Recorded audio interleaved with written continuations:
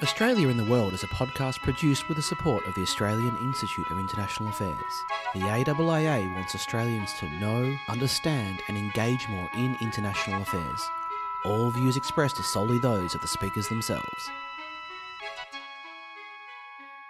Hello and welcome back to the Australia in the World podcast. As always, you're with Darren Lim from the School of Politics and International Relations at the ANU and Alan Gyngell, National President of the Australian Institute of International Affairs. Hi, Alan.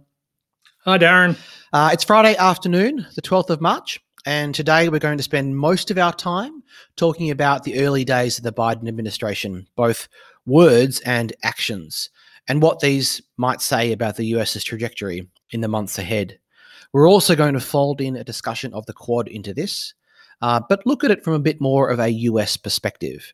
And afterward, we'll consider the fate of the Pacific Islands Forum. So let's begin with the Biden administration. There's actually quite a lot to talk about, I think. There have been a number of concrete actions that we don't have time to discuss today, but are certainly meaningful and worth listing, I think. I mean, on day one of the administration, the US rejoined the Paris Climate Agreement and rescinded its withdrawal from the WHO. Biden repealed the travel ban on Muslim-majority countries and ended the zero-tolerance policy, which had led to family separations at the Mexican border. The administration would later announce re-engagement with the UN Human Rights Council. And on the 19th of February, Biden gave a speech at the Munich Security Conference expressing his determination to re-engage with Europe. A bit more controversially, on the 25th of February, Biden approved a retaliatory military strike against Iranian-backed militia inside Syria, apparently killing 17 militants. And the following day, the administration declassified a report that pinned the gruesome murder of journalist Jamal Khashoggi on the Saudi Crown Prince Mohammed bin Salman, MBS, but declined to sanction MBS directly. In early March, the administration sanctioned 2 senior Burmese ministers in the wake of the military coup there, and also sanctioned Russian officials and entities over the poisoning and imprisonment of opposition leader Alexei Navalny. So, Alan, before we get to the 2 speeches and the document that I want to focus on today, is there anything from this list or anything else that jumped out at you from these first 7 weeks? I mean, not without controversy, but more or less normal, wouldn't you say? Well, refreshingly normal, Darren, but maybe with an added sense of urgency. In this, like other areas, you get the sense that the Biden administration knows that it's got little time to waste. And you can see that in all those months before the election, the team weren't relaxing, but preparing to strike from the word go. So, the contrast is with those crazy early days in the Trump administration when it was pretty clear that no one had any real idea what they were doing or who was going to do what. And in contrast to that, policy is now coming fully formed and well coordinated, and that's good news. Yeah, it's been a curious experience for me listening to some podcasts in the past week about what are probably the 2 most controversial things that they've done, which is the Syria airstrikes and the lack of any real censure of MBS. Because I realized that I think a kind of apathy had set in for me very early in the Trump years when it came to certain aspects of the foreign policy debate. I lost confidence so quickly that Trump would ever weigh strategic context and competing arguments on difficult issues with any care, that it just didn't seem worth me spending the mental energy to grapple with these issues myself.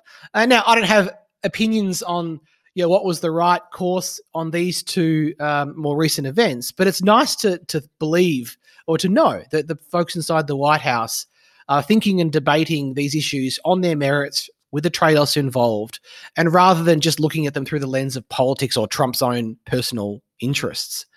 Now, given it's so early, I did want to focus on 2 speeches and a document. The first speech is by the president himself. I think it was his first post the inauguration, and it was given at the State Department in Foggy Bottom on the 4th of February. And then we'll talk about Secretary of State Blinken's first speech a month later and the interim national security strategic guidance that was released that day. So let's take each one by one. Starting with Biden, I mean, he got straight to the point in his speech, declaring, quote, "America is back. America is back. Diplomacy is back at the center of our foreign policy," end quote. Now, to me, this was really, the speech was mostly a reiteration of the themes of his campaign, an emphasis on repairing alliances, a focus on countering authoritarianism. He named China and Russia specifically, but also a determination to address global challenges like climate change. Now, Alan, you quoted this speech in our last podcast with Natasha Kassam, and I want to reprise and lengthen that quote. "We must start with diplomacy rooted in America's most cherished democratic values: defending freedom, championing opportunity, upholding universal rights, respecting the rule of law, and treating every person with dignity. That's the grounding wire of our global policy, our global power. That's our inexhaustible source of strength. That's America's abiding advantage." Now, Biden confirmed plans to hold a summit of democracy early in his administration, and he ended the speech by saying, quote, "The leadership of diplomats of every stripe doing the daily work of engagement created the very idea of a free and interconnected world. We are a country that does big things. American diplomacy makes it happen, and our administration is ready to take up the mantle and lead once again." Alan, I want to pin the issue of democracy for a moment, and at this stage just ask you two short questions. First, did you have any strong reactions to this speech overall? But second, Biden says America is ready to lead again. But what does leadership for you look like or mean right now? What kind of leadership do you want to see? Well, I liked the speech, and I liked the fact that he went down to the State Department to deliver it, and that was symbolically important. And it was a considerable reassurance for a very badly bruised American Foreign Service after what they've been through recently, and the message that it's needed again, I think, will be good for them. And as to what sort of leadership do we need? Well, I think he showed the way forward, and that is sane leadership. So there was a speech which, understood the world as it is, reflective leadership, and there was a lot of that in the speech about us and, what we have to do. But it was also quietly confident, and we need that as well. We don't need a sort of wrist-lashing, American introspection. We need the sort of conviction that better things can come, and he gave us that as well. I was glad that he and his team recognised two things. One, that the year 2021 is very different to any time in recent history. And two, that an active, engaged America willing to utilise the complete range of foreign policy tools can be a positive force. But I don't know yet what leadership looks like. Other than, I think, to repeat the point that I made about Myanmar recently and ASEAN centrality, that it's my intuition that the US is going to be most effective when it places more weight, or relatively more weight, on the visions of other friendly and somewhat like-minded states and what they envisage for the Indo-Pacific region, rather than looking to impose its idealized version on everyone else. For all of China's talk of non-interference, I think it's very clear that they do have a vision for how they want the world to be, and are willing to use the full range of instruments to achieve it. And perhaps the US then can be effective and in contrasting, making a contrasting case by being more humble. I know that's not a word we normally associate with the US, but it might be one worth trying out. Now, the second speech, maybe a bit more substantive, was one by Secretary Blinken. And the theme is in the title: a foreign policy for the American people. Biden, in his speech, had said that there is, quote, "no longer a dividing line between foreign and domestic policy. Every action we take in our conduct abroad, we must take with American working families in mind," end quote. And Blinken went into more detail. He began with an acknowledgement that practitioners hadn't always done a good job of connecting the needs and aspirations of the American people to foreign policy. And he stated that the first foreign policy priority would be to ask, what will US policy mean for US workers and families? On trade policy specifically, he conceded that not enough had been done previously, quote, to understand who would be negatively affected and what would be needed to adequately offset their pain, or to enforce agreements that were already on the books and help more workers and small businesses fully benefit from them. In this new approach, he said, the US would, quote, fight for every American job and for the rights, protections and interests of all American workers. And later he said, quote, our trade policies will need to answer very clearly how they will grow the American middle class, create new and better jobs, and benefit all Americans, not only those for whom the economy is already working. Now, Alan, I'll pause there and ask you for comment on this trade policy angle in particular. I mean, when you hear this, do you worry about protectionism?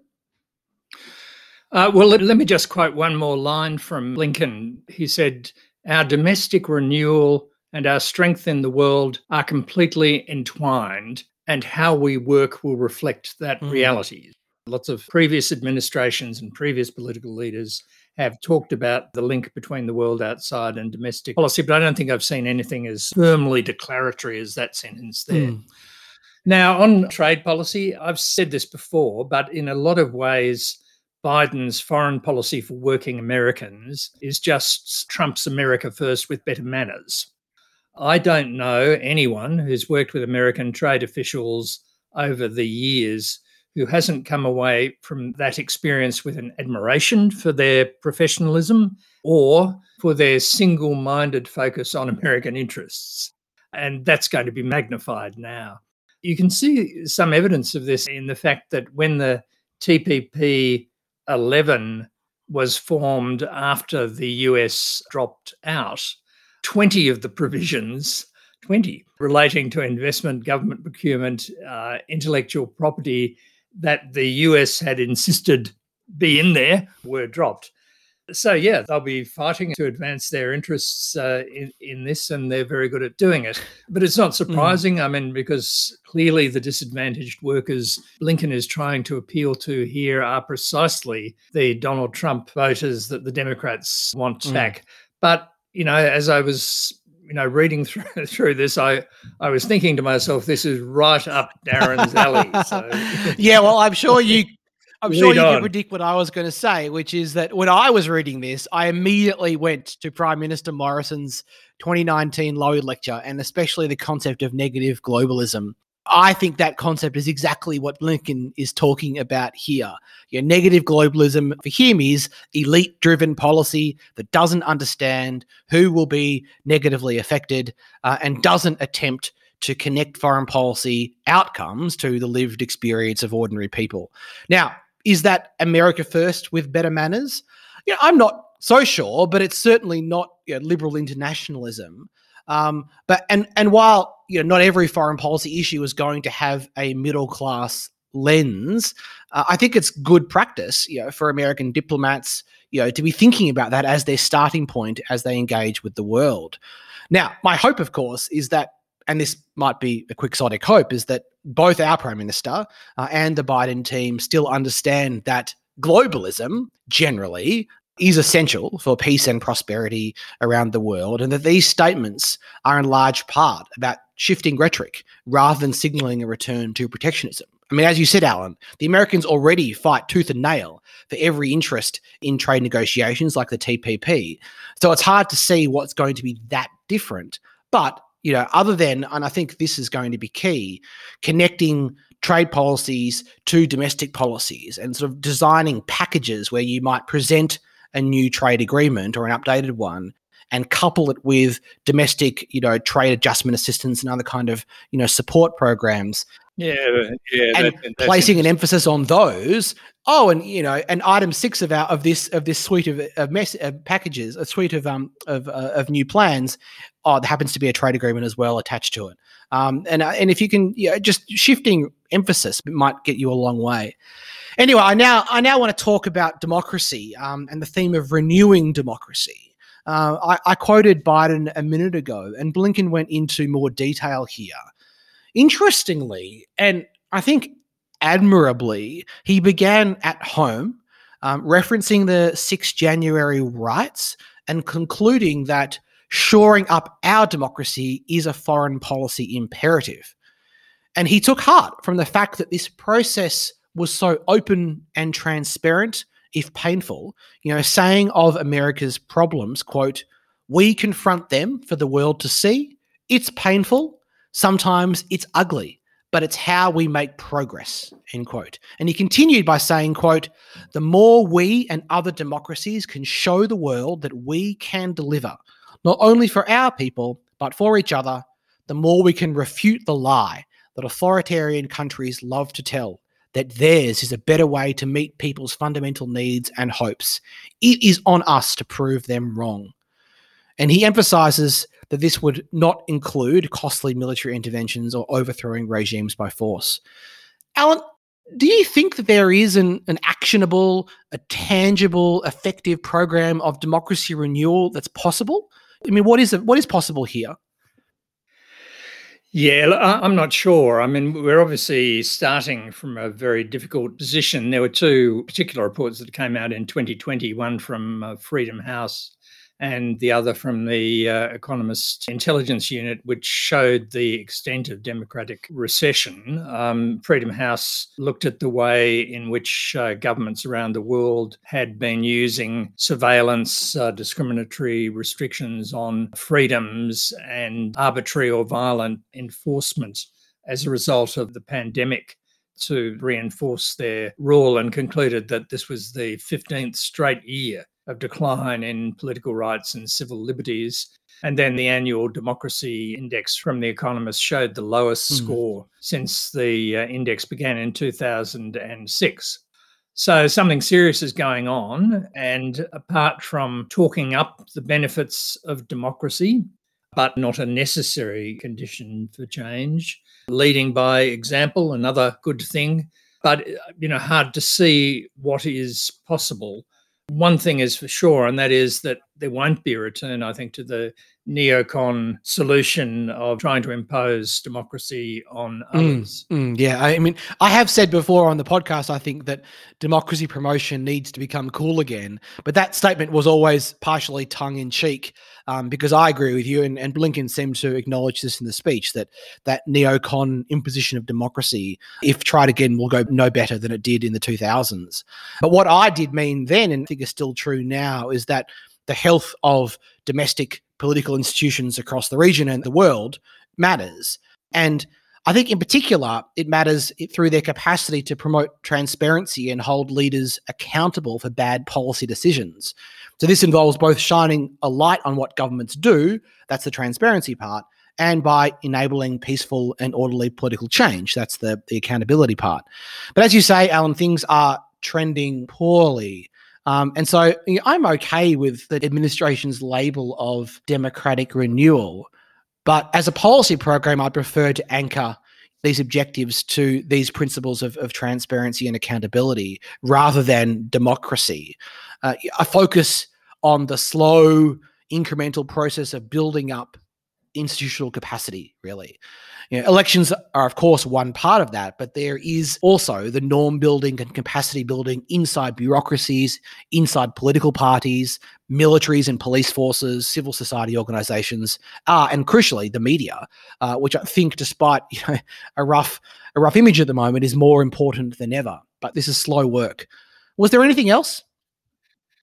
Yeah, well, look, I think that was well said, Darren, but I also think we should note the way China was treated in the speech. Blinken said, and this sort of reflected stuff that Biden had also said, China is the only country with the economic, diplomatic, military, and technological power to seriously challenge the stable and open international system. And then he goes on to describe the relationship America will have with China. And he said, and I'm quoting him here, competitive where it should be, collaborative when it can be, and adversarial when it must be. Now that's, neat and effective formulation, and kudos to the speechwriters, but there's a lot packed into it and plenty of room for debate, but still it does foreshadow a complex relationship with many moving parts. And I guess we'll get new insights into that next week when Blinken and National Security Advisor Jake Sullivan travel to Tokyo and Washington, and then Tokyo and Seoul. Tokyo, coming from Washington, Tokyo and Seoul, before traveling back via Alaska to meet Beijing's two senior diplomats, Yang Jiechi and Wang Yi, on the way back. So that'll give us more information about the way these things are going to be handled. And China's reaction to them. Yeah, for our third and final item here, we have this new document, the Interim National Security Strategic Guidance, and it was entitled Renewing America's Advantages. It's a 7,000-word document, which is quite hefty, given the administration is 7 weeks old. But as you said, Alan, they were clearly very busy during that transition phase. Now, perhaps the most interesting thing about it is its existence. You know, the Biden team certainly seems to be in a real hurry, as you said, Alan, to put as much space between it and the 4 years of Trump as possible, because they're going to have to write a separate congressionally mandated national security strategy pretty soon anyway. Now, Alan, reading the commentary around the document, there seems to be broad agreement that its major purpose was simply to reassure the world that serious professionals were back in charge. I mean, are you reassured by its existence? I'm always reassured when the blob is back, Darren. I do not mean that. Well, I mean when people who know what they are doing are back in charge. And I thought this was in some ways a more interesting document than the two speeches, because it was able to articulate at greater length some of the themes that are coalescing in US policy under Biden.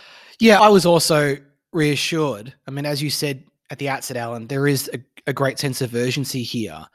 I think the big question, and this is one that we'll, I think, be coming back to time and again in the next 4 years, is how to solve the credibility problem that Trump himself or someone like him could return, at the end of this administration. And that's going to take decades to solve. But the interesting sort of more immediate problem is, how do you conduct diplomacy and design agreements that will achieve things in the short term and be attractive, even if you might get replaced by a Trump-like figure down the track. But for now, as you say, we have a serious, substantive document that will contribute to public debates and those debates inside governments who are watching the US and trying to work out where it's going. And at the margins, you would hope begin to shape how the world thinks about and deals with Washington, and that's a great thing. Now, there are 5 national security challenges listed in this document, and I'll list them in order. 1, borderless security threats that require collective action. So that includes pandemics and climate change. 2, the erosion of democratic norms. 3, the changing balance of power, and this is a specific reference to China. 4, challenges to the international order. And 5, revolutionary advances in technology. Now, I did some crude word counts, and variations on the word democracy appear 47 times in the document. Climate appeared 27 times. Chinese, Beijing appeared 21 times, and that's the same number of times that the word allies appeared as well. Alan, what were your big takeaways from the document? Well, it was certainly a document from a democratic administration. And that was underlined by the fact that it begins by going through a list of the events America faces. And it begins with, pandemic, economic downturn, crisis of racial justice, deepening of climate emergency, and later notes the importance of LGBTQI plus rights. So, it then turns to more traditional issues of Chinese and Russian challenges, but that's still a notable place to begin. Yes. It's also interesting in its recognition, and referred to a couple of times, as you've noted already, that things can't go back to the way they were before. So although it says all the things you would expect about America's capacity to overcome these challenges, it's also a pretty realistic document, including about the need to address America's own problems. And just back on your word count, Darren, I didn't see a single reference to the podcast's 2020 word of the year, sovereignty. So it's got more faith in multilateral institutions than we saw under Trump. It notes that these are being tested and that the past order simply can't simply be restored, but that this presents an opportunity to bring like-minded states and influential non-state actors together in new ways. Together with our allies and partners, we can modernise the architecture of international cooperation for the challenges of this century, and that's something that you and I have been discussing for a while now. Yeah, what I couldn't get past, and this is certainly not a novel point, many have recognised this in the past 6 months, is how contradictory the aims are. Successful collective action, which is goal number 1, will require working with non-democracies, goal number 2, and above all, it will require working with China, even while the US is looking to balance it. So that's goal number 3. And I know the Biden team, including and especially John Kerry, his climate envoy, when pushed on this, have been very clear that they expect China to cooperate on climate change issues because it's in China's interests to do so, and that the White House will firmly resist any attempt to, make cooperation or link cooperation, make it conditional on US concessions on other issues.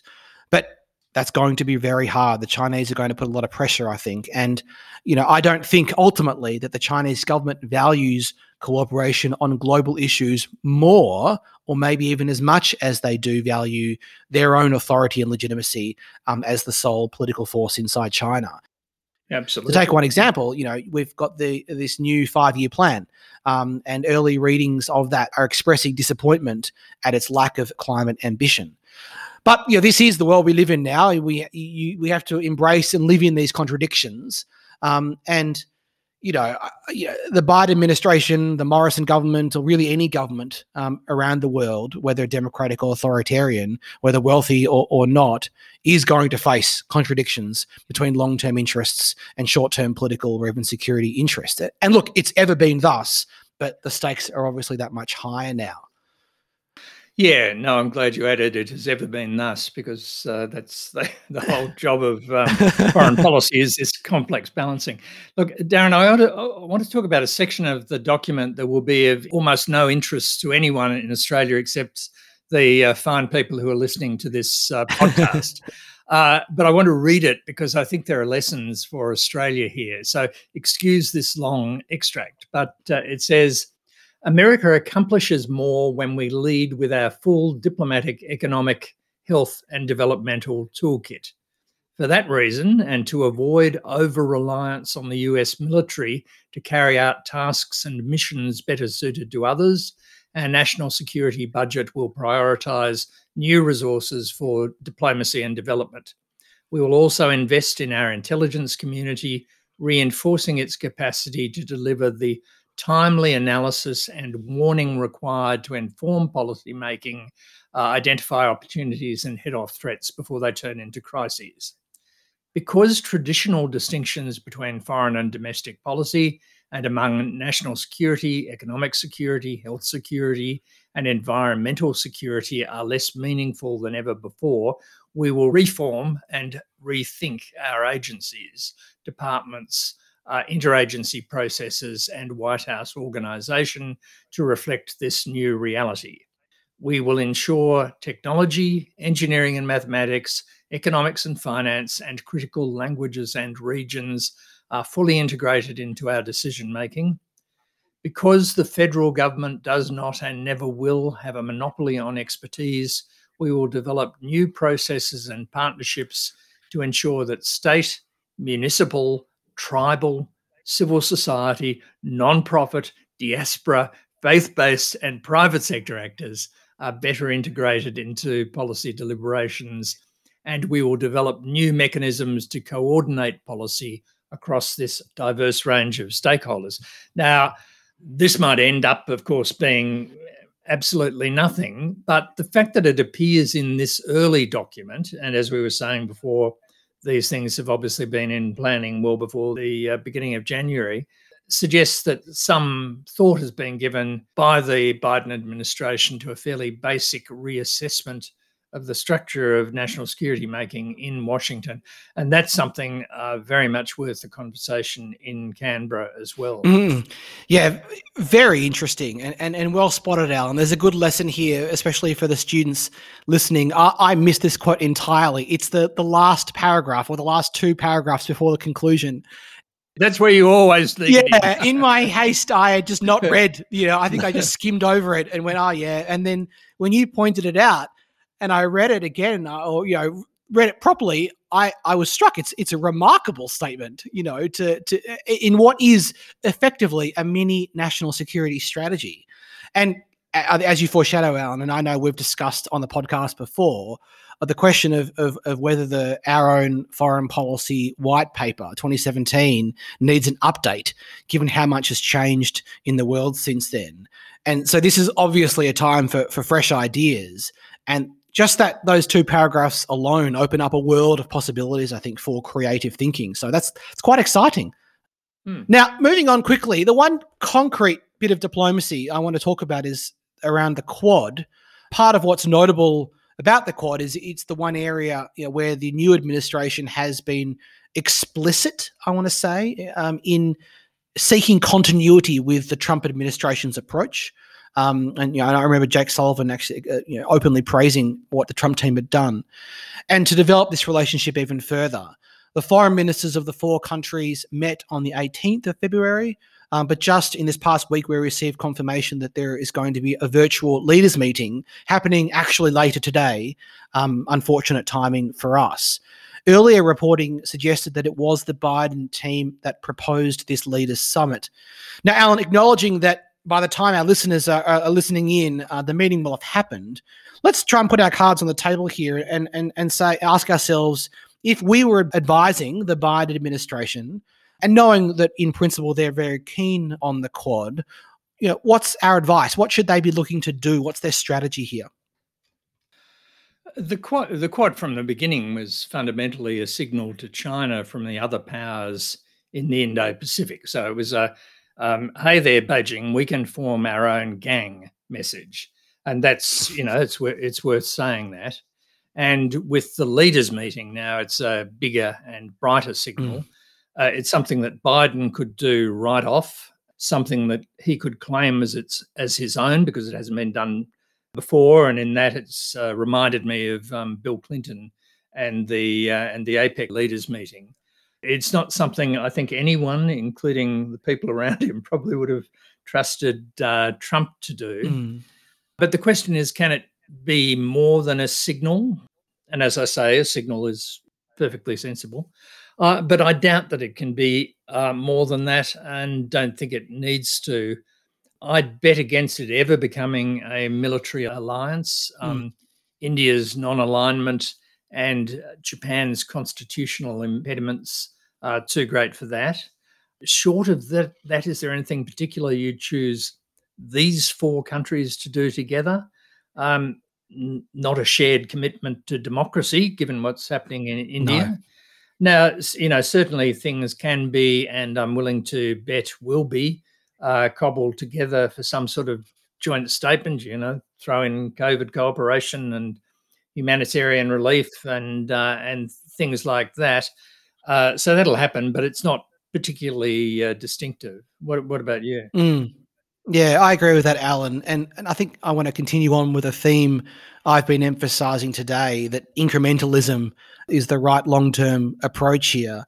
It's striking to me that three of the four countries are already very, very close. But then you have India, and the challenge with working closely with India is you bump up very quickly against some of the contradictions I mentioned earlier in regards to that interim guidance.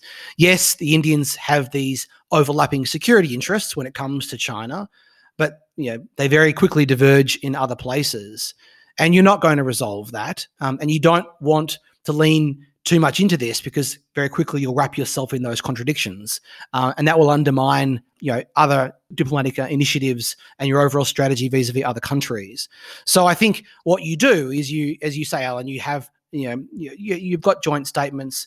There are things that you short-term things that you could do, but above all, for me, I'd want to focus on building those connections at the lower levels, between militaries and bureaucracies, universities and civil society, with a vision of building up the kind of familiarity and trust that the other three countries have with each other. And that is also a decades-long project, right? But the benefit of having a leaders' meeting is it helps focus everyone's attention and provides impetus for those sinews to develop, I think. Okay, let's quickly finish off on our second item, which is on the Pacific Islands Forum, because on the 9th of February, the forum split with 5 leaders of Micronesian nations: Nauru, Kiribati, the Marshall Islands, Palau, and the Federated States of Micronesia, FSM. And they said that they were initiating the formal process of withdrawing from the PIF.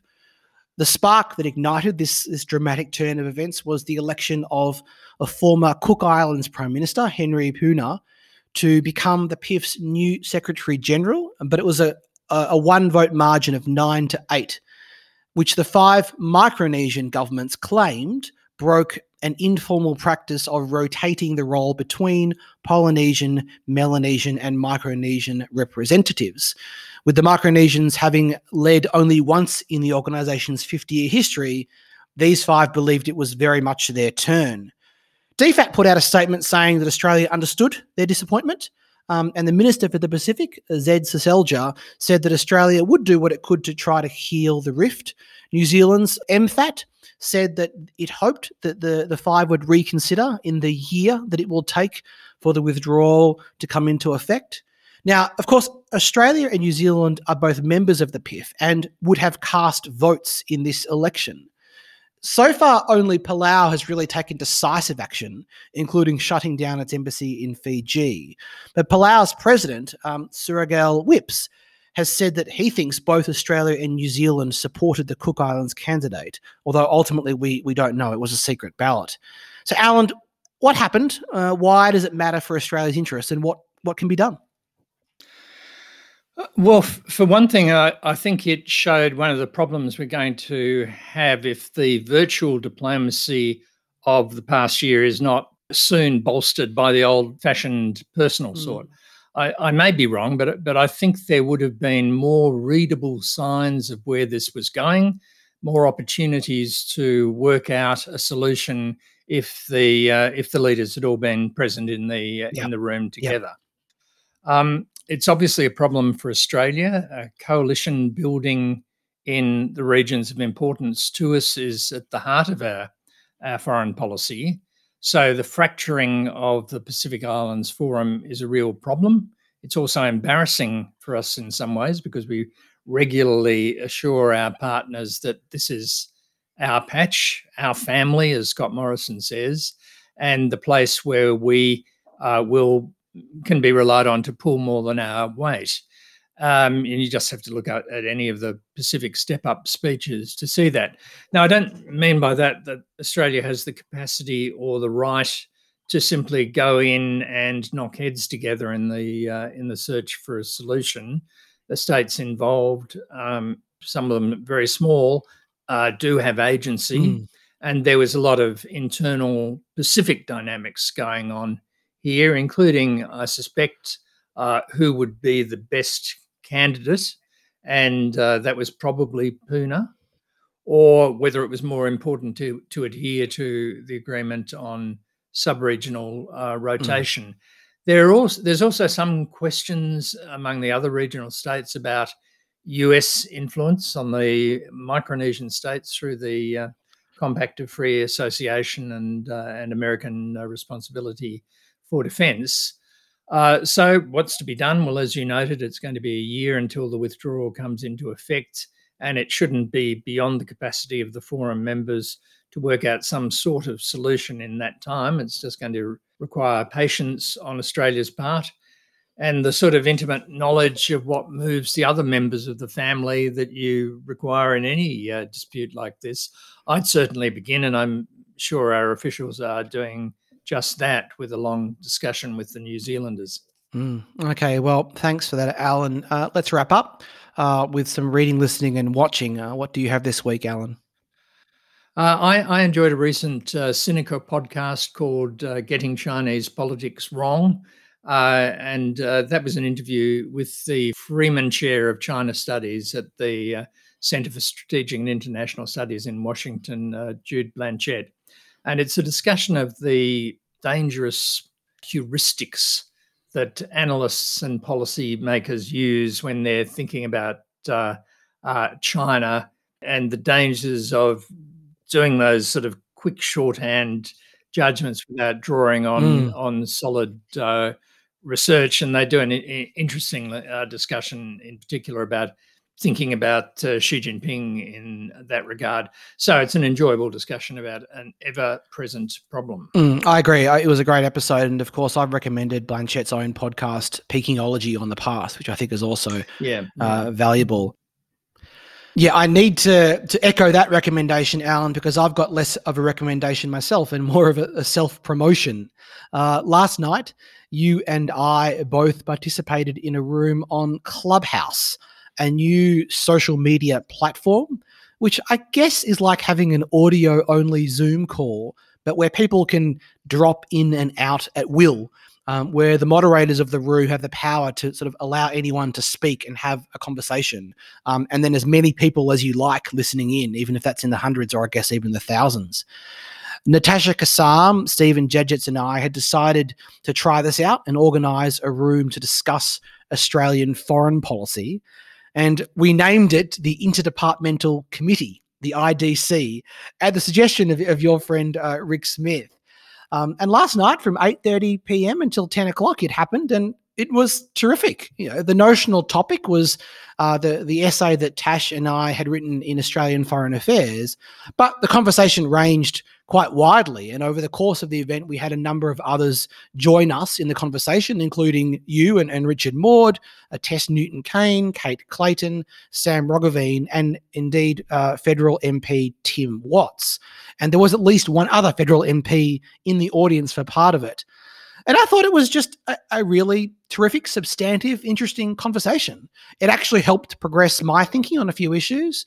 And at a moment in history when Twitter is becoming increasingly exhausting and too often generates a lot of heat but not much light, you know, this thoroughly 21st century take on the old-fashioned art of conversation, of discourse, was refreshing and I think useful. Stephen, Natasha and I need to work out how we're going to proceed from here.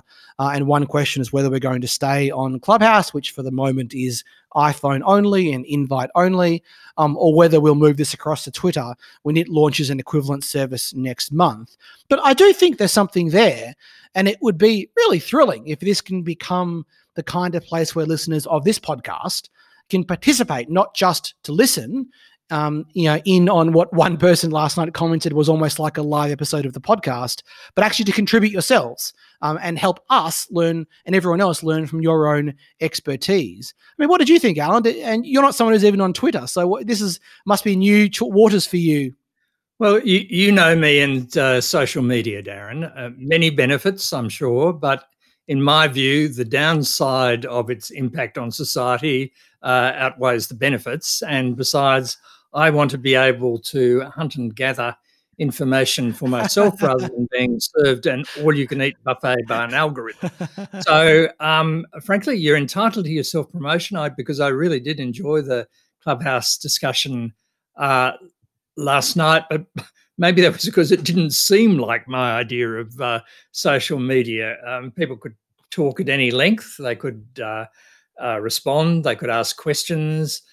They weren't seeking to provoke or, searching for memes in order to get more likes. And to be honest, it wasn't all that hugely different an experience from the Zoom webinars we've all been attending to, which during the pandemic, which you mentioned, but it was more relaxed. So if it leads to thoughtful discussions between respectful individuals and opens up the room for new people to participate in the debate, then long may it prosper, because its goals in that case are exactly those of the Institute of International Affairs. So well done to you and Tash and Stephen. Yeah, well, Thanks, Alan, and for everyone, keep an eye on Twitter. We'll announce our future plans very soon, I think. Well, that's all for today's episode of Australia in the World. We welcome our new AIIA intern, Dominique Yap, and thank her for research and audio editing today. And as always, thanks also to Rory Stenning for composing our theme music. Cheers, and talk to you again soon.